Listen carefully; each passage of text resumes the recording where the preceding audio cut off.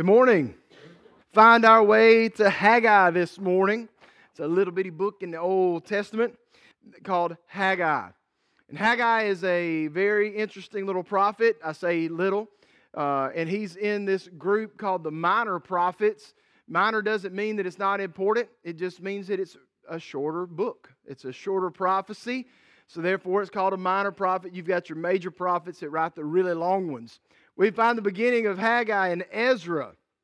Ezra is where we first find a few of the characters and people that we hear about in Haggai. We hear of a guy named Zerubbabel, and we hear of another guy named Jeshua, who in Haggai is translated as Joshua.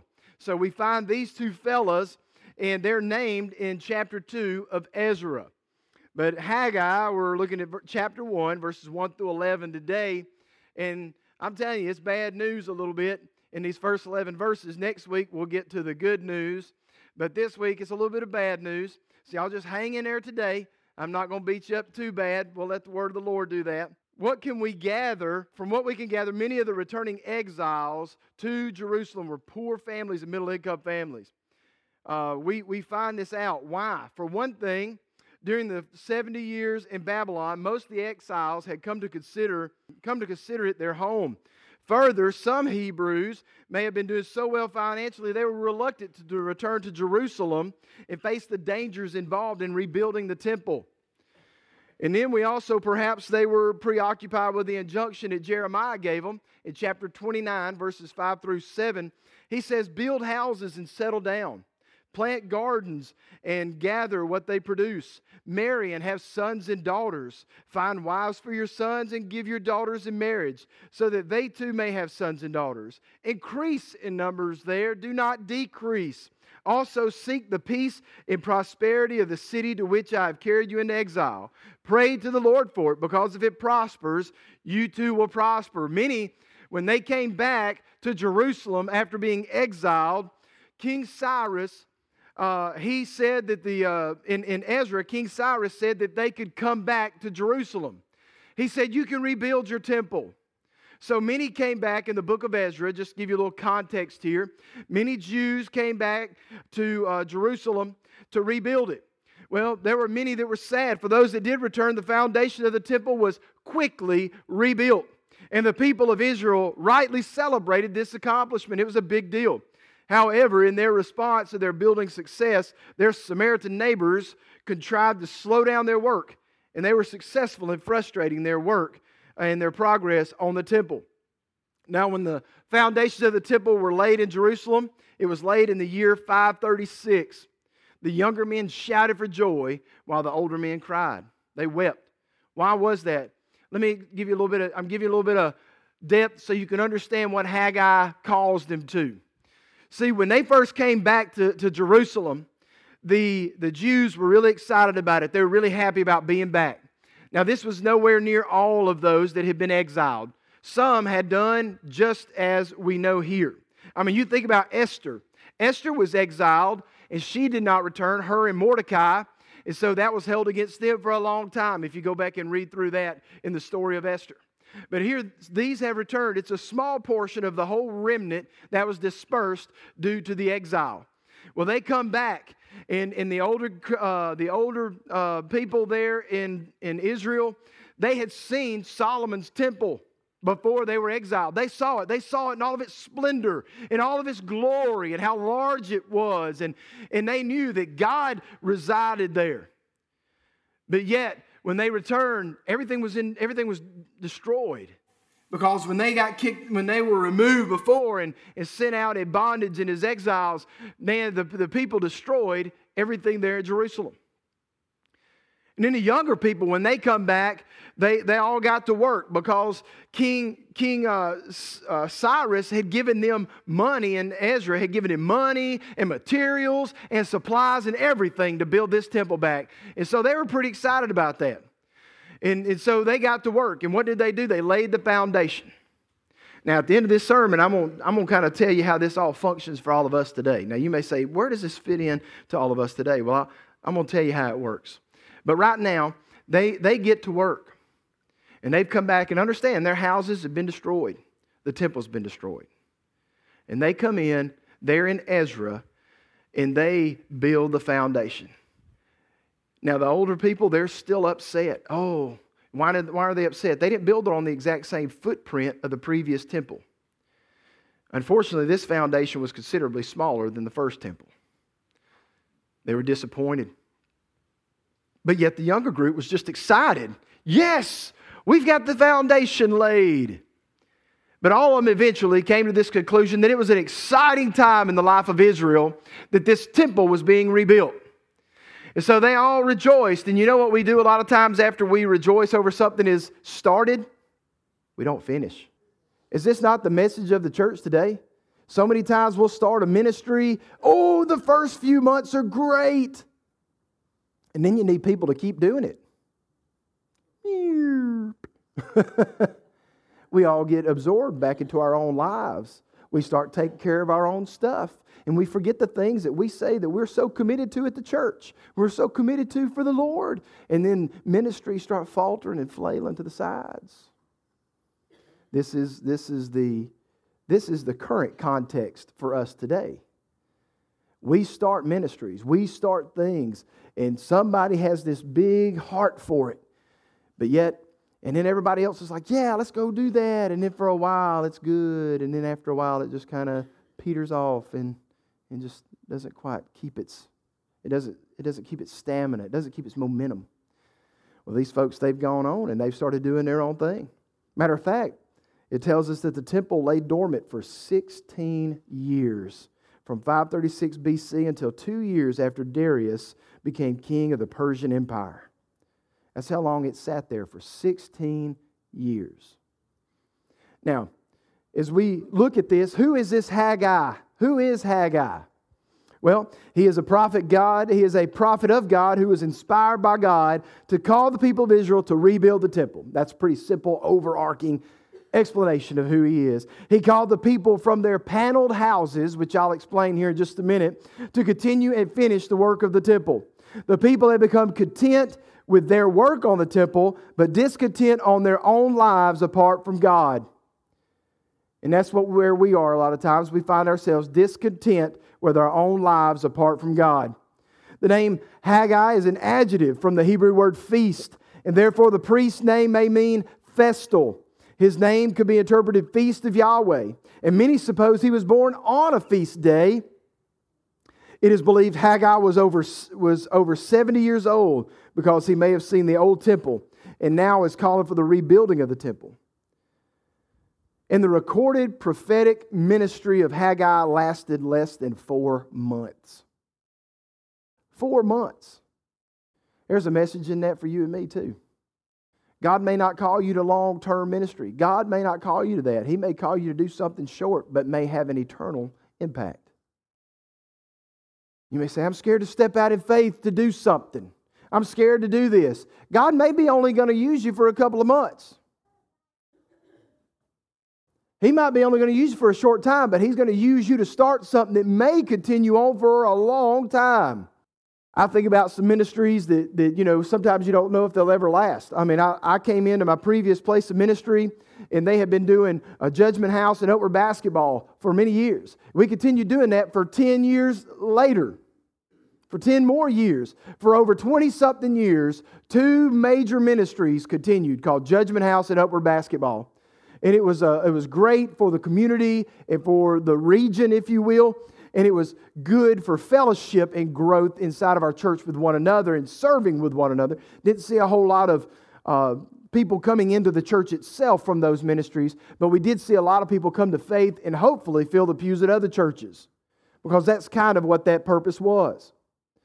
We see these ministries and we see that our investment, although sometimes God calls us to a short-term ministry leadership spot, it could have an eternal and long-ranging, reaching ministry. So don't shut the door on the Lord. Don't shut the door on the Lord. Let the door be open. Do what He's called you to do.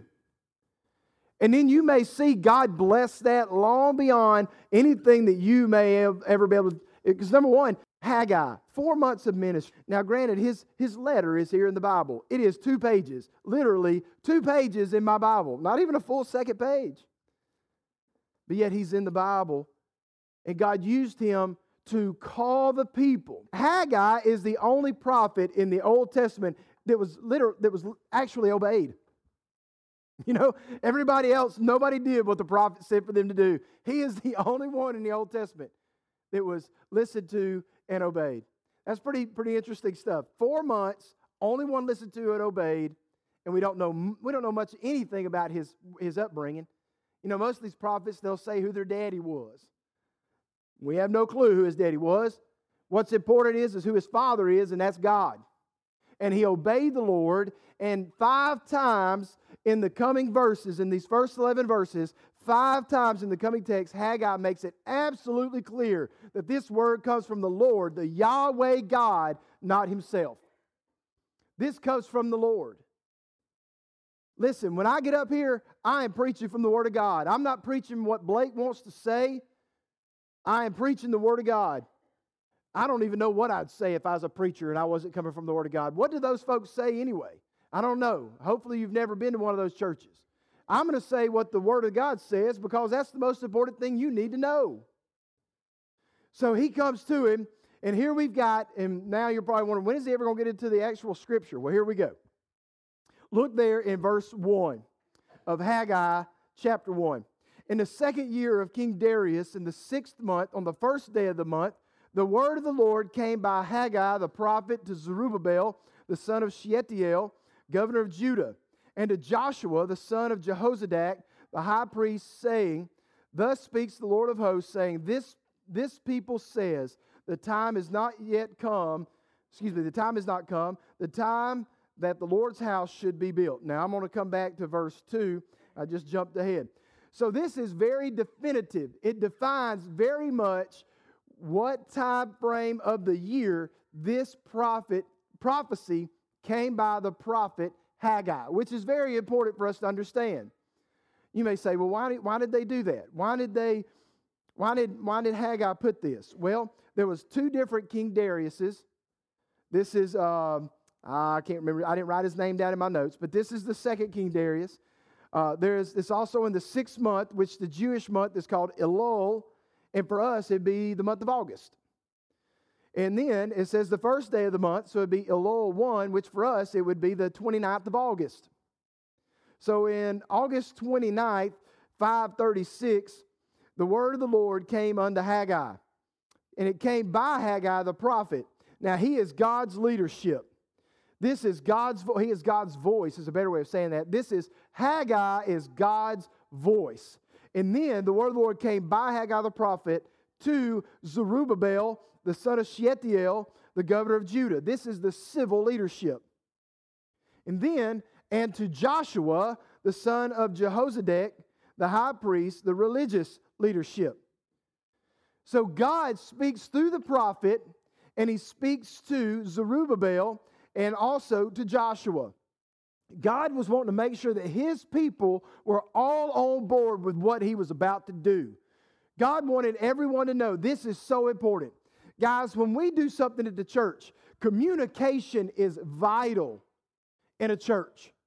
Communication is vital. We need to make sure that all communication is thorough. When I came to church, we've got this all call here in the office. We could call folks. Man, we could break that thing down all different types of ways. You can call the deacons. You can call women ministries. You could call youth ministries. You could call the whole church. You can call the active deacons. You can call the active and inactive deacons. You could call Sunday school teachers. Anybody and everybody you call. You know why? Because you need to communicate. And God was giving this message to Haggai so that everybody could know, both your civil and your religious, so that everybody can know this is what's about to happen. This is what I'm about to call you to. And so we want to make sure that people know what's going on in the church. It's one of the worst things in the world for you to show up and say, I didn't know about that. Right? Things need to be communicated about. Many of you've got a Sunday school group, or you've got a ministry group, and you've created a private page on Facebook so that people in that group can communicate. We've got a security team group. Brother James started that up. Carl's kids, his Sunday school class has got a group. Trying to think, there's several other groups that are on Facebook that are grouped so that people can communicate with those who need to know. It's important that we use these resources so that people will be in the know. And so God, because He is the great communicator, communicates to Haggai. The word of the Lord comes to Haggai, the prophet, to go to Zerubbabel and to Joshua. And this is what the Lord says. Now, this is where we start getting into the Lord. The Lord's not been happy with the people in Israel. He's not been happy. And why is that? Well, we're going to read that here in verses 2 through 4. He begins telling them He tells them, consider your way of making excuses. Consider your way of making excuses. Look there in verses 2 through 4. Thus speaks the Lord of hosts, saying, this people says, the time is not come, the time that the Lord's house should be built. Then the word of the Lord came by Haggai the prophet, saying, is it time for you yourselves to dwell in your paneled houses, and this temple to lie in ruins?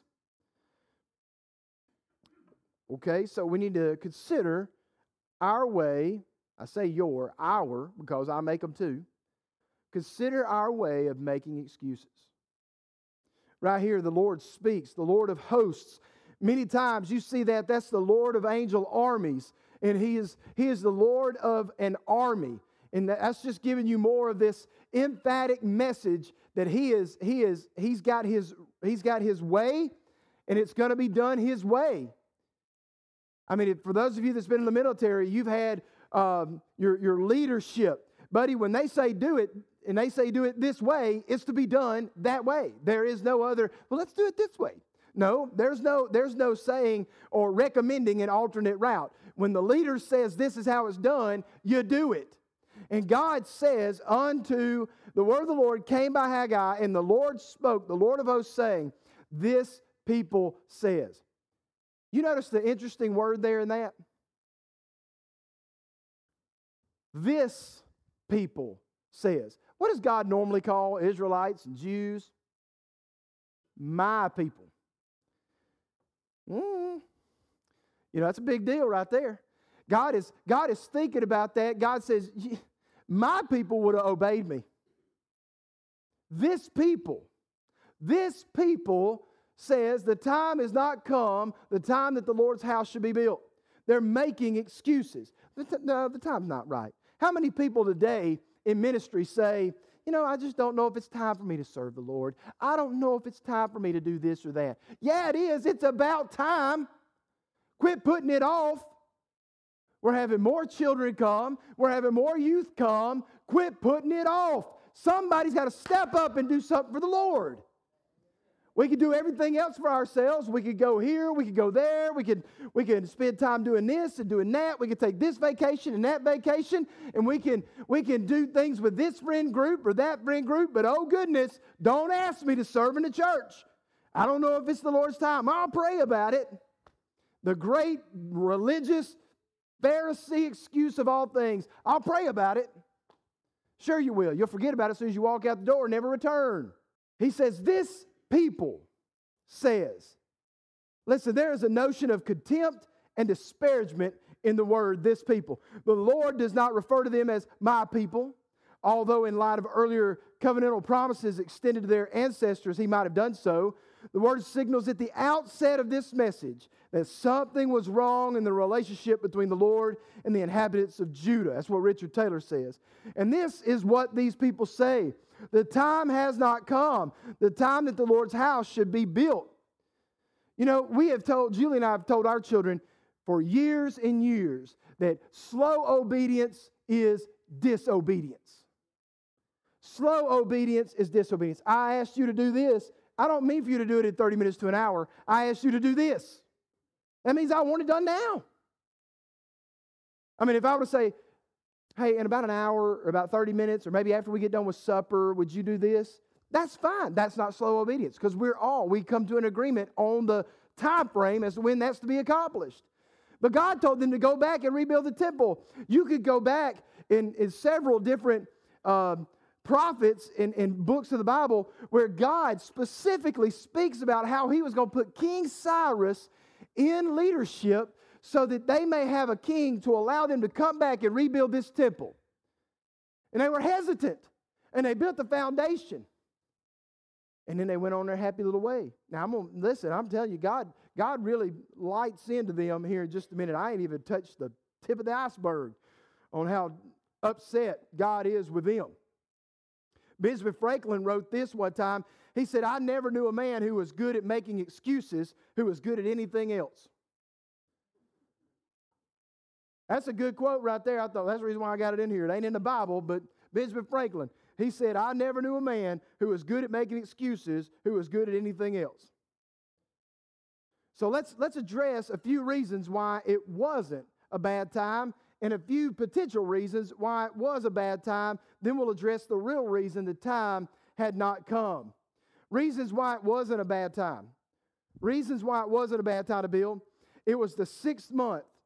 Labor requirements for the harvest was over. It wasn't a bad time because nobody had to go out and harvest anything. People had free time to build this temple. It wasn't a bad time. And then secondly, the issue of the Samaritans interfering was addressed and previously recorded in the book of Ezra. So the Samaritans had already been dealt with. So those two conflicts of excuses of why they couldn't rebuild the temple had been taken off the board. There were some reasons why it may have been a bad time to build. There was political unrest, the unexpected death of Cambyses and the rise of Darius. The times were difficult, and families were struggling to provide bare necessities. The thinking that better financial and economic trends would lend a better opportunity. And then the Jews may have viewed a pagan king funding the effort as not kosher. There were several reasons why they may not have, but really and truly, none of those hold any water. The bottom line was they wanted to do their own thing. They wanted to do their own thing. The time has not yet come is code for I have better things to do. The time has not yet come is code for I've got better things to do. And is that not what we do? Is that not what we do? Let me pray about that. Let me think about that. Let me consider it. Well, you better consider your ways. Consider your ways in making excuses. Listen. Then the word of the Lord came by Haggai the prophet, saying, Is it time for you yourselves to dwell in your paneled houses in this temple lying ruin? Listen, Haggai specifically uses a word for paneled that implies well-appointed or comfortable. Is it time for you yourselves to dwell in your paneled houses? This word paneled, in different parts of the text of the Old Testament, it talks about like it's used in reference to a roof. Like there was no roof on this. Obviously, it was just the foundation. But not even the walls or anything had been put up at this time. But what this is most specifically talking about is the panels around the inside of the walls. They had real fancy walls, and they were doing that. You know what's also interesting is this, in the commentaries that I read, they brought this out that, when they first came back out of exile there in Ezra, King Cyrus gave them all the supplies that they needed, wood, stone, everything, to build the temple in totality. But what did they do? They built the foundation, and then they stopped. And then they began to build their paneled houses. How did they do that? I'll tell you how they did that. They took the materials and supplies that were supposed to go to the church, to the temple, and they built their own houses. In Malachi, the people say, well, how have we stolen from God? Through your tithes and offerings. You have refused to give to the Lord's house so that his house may be glorious and he may be glorified in it, is what we'll read later in this text. He says, so that I may dwell in it and take pleasure in it and be glorified in it. And we take things, the blessings that God has given us, and we take them and we put them into our own houses, into our own pleasures, and then we say, well, why can't we do anything at the church? Why is this not doing well? And why is that not doing well? Listen, it's not doing well because we're taking the things that were intended for the temple and we're taking it for our own houses. We got to be cautious about that. We need to make sure that what is the Lord's is the Lord's. Listen, I don't think giving 10% is a bad deal. I know a lot of people argue, well, the tithe is an Old Testament thing and all this kind of stuff. It may be, but how minimal is that in regard when you think of God lets you live on 90%? I mean, honestly, the skills, the ability, the help you have to have an income, Man, that's all God giving that to you. And if for us to think that we need to take more than what God gives, 10% is minute. That's the tip of the iceberg if I've used that reference before. Back in the Old Testament, if you really went back, about 60% of their income was tithe. They'd give grain offerings and wave offerings and this, that, and the other, and they had to give so much to the temple. They had a lot to do. They had a lot of offerings and tithes that they had to give. 10%, and to give cheerfully in that 10%, I think is a small deal to bless the Lord so that His ministry, and listen, don't get me wrong, we want a nice facility, right? We want a nice facility. But the most important thing is that we have good ministries. Because if we don't have good ministries, it don't matter what they come to physically. We want them to come to Jesus. The most important thing is that we have good, healthy ministries. How does that come? It comes through the giving of people. It comes through giving back to the Lord. He says, is it time for you yourselves to dwell in your paneled houses and this temple to lie in ruins? Now listen, Haggai is not condemning their comfortable living. He is condemning this living at the expense of obedience to God's command. I don't think anywhere in the Bible you'll see where God chastises or tells people just because you have money or you're doing well, you're a sinful person. I don't think that's the case. I do believe it's a case when you are in that way and you don't give as God has blessed you. That's where the issue lies. And really, that's more than just a monetary issue. It is a heart issue. It is a heart issue. So consider your ways. Consider your ways in making excuses. The next set of verses there in verses 5 through 6. Consider your ways as to why you're not flourishing. You know, people today, they're like, I don't know why I can't get ahead. Why can't this happen for me? Why is this not going my way? Well, could it be because you're not doing what the Lord's called you to do? You're not submitting to Him? God's laid the foundation. I'm going to jump on this near the end. But you know, a lot of people, this is what they do. They say, I want to receive Jesus Christ as my Savior. And the foundation is laid. And then you know what they do? They go live any way in the world that they want to live. Because you know what they've not done? Confessed Jesus as Lord and believed in their heart that God raised His Son from the dead. There's no walls. There's no roof to their faith. It's just a foundation. You can't do a whole lot in a building that's only a foundation, right? But you could do a whole lot in a building that's complete. You want a complete house? You want a complete temple? Confess Him as Lord. Believe in your heart that God raised His Son from the dead, and you shall be saved. What you going to be saved from standing on a foundation-only building? You have no protection from the elements outside. There's no roof. There's no walls. There's no heating. There's no cooling. There's nothing. It's just the foundation. You're exposed. Nowhere in the Bible does it say, confess Jesus as your Savior. Nowhere does it say that. It says, confess Him as Lord. And a Lord knows His dominion. He knows His property. He knows what's His. He knows how to care for it. But so many people today, they want a relationship that is based on a Savior and not a Lord. They want a foundation, but they don't want a house. We've got to have Jesus Christ is our Lord.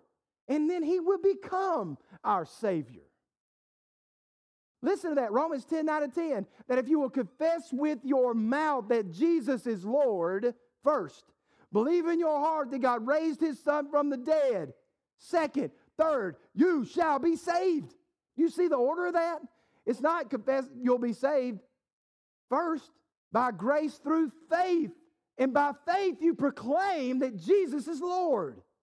It's how it works. But we want to build a foundation while the temple lies in ruin. You wonder why your house, why your life is in unrest and it's not settled and it's not going anywhere? Listen to this. These folks were struggling. This is not, and honestly, listen, this is not a message to rich folks, honestly. Because the rich folks didn't come back to Jerusalem. They didn't want to sacrifice what they had in Babylon. They didn't want to come back. They said, we've done what Jeremiah said. We married. We had kids. They got married. We planted gardens. We gathered from the gardens. We prayed for our city. It's prospered. And then some of them might have been too old to make the travel back. So they all stayed. Many stayed. I mean, it was a very small portion. There was a very small remnant that returned from exile to rebuild this temple. And it was a majority poor and lower middle class folks that came back to do this. And listen at the struggles. You would think, well, we're doing what God did. God said for us to do. We came back. We've built this foundation. We've done these different things. Why is the Lord not blessing us? Well, 16 years later, you ain't done nothing. You laid a foundation and you ain't done nothing else. You prepped the ground, you laid it out, you laid a foundation, and you went about taking care of yourself. You became selfish. And we're all guilty of this. I'm not pointing fingers at you that I ain't pointing at myself. We do something for the Lord. We think we done something good, and then we go satisfy ourselves for a while, and we don't really build on what God has given us. Look there at what it says there in verse 5. He says, now therefore, thus says the Lord of hosts. There it is again. Consider your ways. The NIV translates consider into give careful thought to your ways. When we take time to evaluate our actions and choices, normally they'll change to reflect a better thought out desire. Verse 5. Now therefore, thus says the Lord of hosts, consider your ways. 5 different ways here he tells them to consider. 5 different things. He says, you have sown much and bring in little. You eat, but do not have enough. You drink, but you are not filled with drink. You clothe yourselves, but no one is warm. And he who earns wages to put them into a bag with holes. Listen, consider your ways as to why you're not flourishing. When we're focusing on ourselves so much, and we're not focusing on the work of the Lord, whether that be a ministry of it or whether it's something that needs to be done here at this church, listen, I can look around and I can tell you some things that need to be addressed. We could use some help getting a few things done around here. All right? We could. I mean, you look around our congregation. We've got some people that love to do things around the church, but our congregation's getting a little older. Well, I mean, we got a good core of younger folks as well. But we got to get some things done around here, guys. I mean, they're not like the church facility is going to cave in or nothing over them not being done. But listen, we want to, just as our worship should be excellent because our heart is pure, our facilities should be in the best condition they could be so that when people come in and you have guests come in, listen, there's a few places. I'm going to kind of come off my notes here for just a minute. But when somebody comes into visit your church, there's a few areas that have to be top notch. Few areas that have to be. And you may say, what is that, Pastor? Well, it's your children's space back here. Your children's space and your nursery and stuff like that. That needs to be top notch. No young families will come in and leave their kids in a space that looks dark or dirty or like a dungeon. You know what I'm saying? Now, granted, our church has done some upgrades and done some care, and it's nice. You know, it's nice. All right? But you also need volunteers to help serve back there, because if you're leaving 6 kids with one person in a nursery, that's challenging. I mean, if one person's changing the diaper of a baby over here, where's the other 5? Who's paying attention to them? Your children's ministry, especially the younger they are, is vital to the church. Now, this might sound weird too, but your restrooms need to be nice too. I'm talking about campus stuff, okay? Not just ministry stuff, okay? I'm talking about campus stuff. Your restrooms need to be nice. Everybody in the church probably goes to the restroom at least once while they're here, just about, right? But not everybody goes in every single Sunday school room. And obviously your sanctuary needs to be is well cared for as well. I think our sanctuary looks very nice. I'm telling you, man, the renovation that came about due to the unfortunate water damage that happened a few years ago, this sanctuary is beautiful. Listen, you got to take care of the house of the Lord. There's a few things in here that we've looked at that we've got to address. But overall, this is a beautiful sanctuary. And it helps. It helps to keep people's focus on the Word of God. It helps to bring people's hearts closer to God. And you may say, really? Yes. I mean, you think if you came into somewhere and sheetrock was crumbling off the wall, do you think your mind's going to be focused a whole lot on God? I'd be thinking, is it going to fall on me during the service? You know? I'd be thinking, is the ceiling going to cave in? You know, what's going to happen? And so a lot of times you wonder, and you may say, Pastor, that's silly. No, it's not. If you're a guest, if you've ever visited another church facility, you know you're taking in everything around you. We got to take care of what God has blessed us with. It's what we've got to do. And so we need to consider our ways. He says there, you have so much of bringing little. They had abundant planting. They had a lot of people that were planting gardens and things of that nature, but it's produced meager harvests. He said, you eat but do not have enough. Your food supply is insufficient to satisfy hunger. You drink, but you are not filled with drink. Drink is in limited supply, so to quench thirst. You clothe yourself, but no one is warm. Clothing quality and quantity is inadequate to meet protective needs.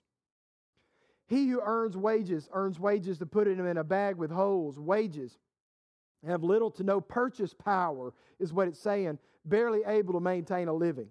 And local churches can't expand their budgets for world evangelism because the money isn't there. And yet many church members don't believe Matthew 6:33 and put God first in their giving. Measured by third world standards, Christians in the Western world are living in luxury, yet their giving is low and their debts are high because their wealth is being used for things that really don't matter. That's what Warren Wiersbe said. Listen, consider your ways as to why you're not flourishing. Because we're putting ourselves above the work of the Lord. We need to make sure that we're doing the service of the Lord. And last point, consider your ways as to why God is working against you. A lot of times we don't think about that. We think, oh, it's the devil. The devil's stopping me from doing this. I can't do this because of the devil. Sometimes you can't do it because God is not pleased with you. God don't want you to succeed because you're succeeding in your own life apart from Him, and you're not giving Him any glory. We got to consider our ways as to why God is working against you. Look there in verse 7. Thus says the Lord of hosts. Again, He says, consider your ways. And this is what He tells them. He gives them three imperative things to do. Go up to the mountain, bring wood, and build the temple, for the purpose of that I may take pleasure in it and be glorified, says the Lord. To take pleasure in is part of the theological vocabulary of the Hebrew Bible. It is often used to signify the Lord's acceptance of persons or sacrificial offerings. And be glorified can be understood to mean the Lord will be pleased once again to manifest Himself within the temple. He's saying, go build this temple. Go build this temple that I may take pleasure in it and be glorified. Now, this is a physical temple that He's talking about in the Old Testament. He was wanting the people to have something in the center of their culture and society that people could see was set apart for the one true God, the Lord of hosts, Yahweh God. Come here, know Him. He is great. He is mighty. He is holy. This is where we go. And yet there sat a foundation to which many people, if they were not Jews, but yet they were traveling through this area, would have no clue what the purpose of that thing was. And so many people today in their own lives, there's been a foundation laid, but nothing built on it. So people walk through your life and they don't see anything about it. They don't see anything about Jesus. Nothing that draws them in, nothing that holds them in. And yet we live on a foundation, but with no house of Christ. We've got to have Him first and foremost in our lives. Look there in verse 9. He says, you looked for much, but indeed it came to little. And when you brought it home, I blew it away. I blew it away. The devil didn't blow it away. Everybody says, oh, the devil did this, the devil did that. God might be blowing away your efforts because it's all selfish. It's all based in what you want for yourself. It's in a wrong motive. It's not in a pursuit to glorify God so that He may be glorified in it. When you brought it home, I blew it away. Why, says the Lord of hosts? Because my house that is in ruins, because of my house that is in ruins, while every one of you runs to his own house. Listen. One commentary said this thought of running to their own homes is a contrast to their efforts to the house of the Lord. They were neither running to the house of the Lord or rebuilding the house of the Lord. They were setting their hearts and hands toward their own pursuits and achievements while ignoring the Lord both physically and spiritually. They were running to their own homes, but they were not going running, or rebuilding the temple of the Lord. And according to verse 9, what little gain they brought to the wrong house, their own house, rather than the house of the Lord. They were bringing it to the wrong house. We got to make sure that we're bringing the things to the Lord. Verse 10, therefore the heavens above you withhold the dew, and the earth withholds its fruit. For I called for a drought on the land and the mountains, on the grain and on the new wine and the oil, on whatever the ground brings forth, on men and livestock, and on all the labor of your hands. Right there, we see again, God says, for I called for the drought. I blew away what you were building. I brought the drought. You know why? Because you're not building my house. You're not building my temple. Now, in today's society, we know that we don't have a physical, there's not a physical temple. We know there's a facility here. But you know, what is the temple today? The temple today is each one of us. The Bible tells us in 1 Corinthians 6:19, do you not know that your body is the temple of the Holy Spirit who is in you, whom you have from God, and you are not your own? Matter of fact, in reference to his own body, Jesus said in John 2:19 through 21, destroy this temple, and in 3 days I will raise it up. Then the Jews said, it has taken 46 years to build this temple. You see how long it took them to build that temple? It's taken us 46 years to build this temple, and you will raise it up in 3 days? But he was speaking of the temple of his body. There was a foundation there that was laid there in Ezra, and for 16 years, no house was built. For you and me, you may have called upon the Lord to be your Savior, but you've never allowed him to be the Lord. You've never let him build the house. You may have let him lay a foundation, but you ain't never let him build the house. Today, you need to let the Lord build your house. We got to move past that foundation alone. And now, granted, he needs to be our foundation. He needs to be our chief cornerstone. Ain't nothing wrong with that. But we need to make sure that God, Jesus Christ, is our all in all. He is our Lord and not just a Savior. He needs to know all of us. He needs to have all of us. If you have never made a profession of faith in your life, if you have never confessed Jesus Christ as Lord, you can lay the foundation and start letting the walls be erected and let the roof be put on there, and you can start living in the paneled house of the Lord and stop living in your own paneled houses that you're building, which are weak and shoddy, built out there. And some of those houses probably were built on leftover wood. Who knows how good it was after it sat out for a while. But I want to tell you this. If you build on the eternal, never-changing power of Jesus Christ, you ain't got to worry about it. It'll last for eternity. If you need to make a decision today to make Jesus your Lord, I pray you'll come down and talk to me. If you are lost, do that. He is seeking you today.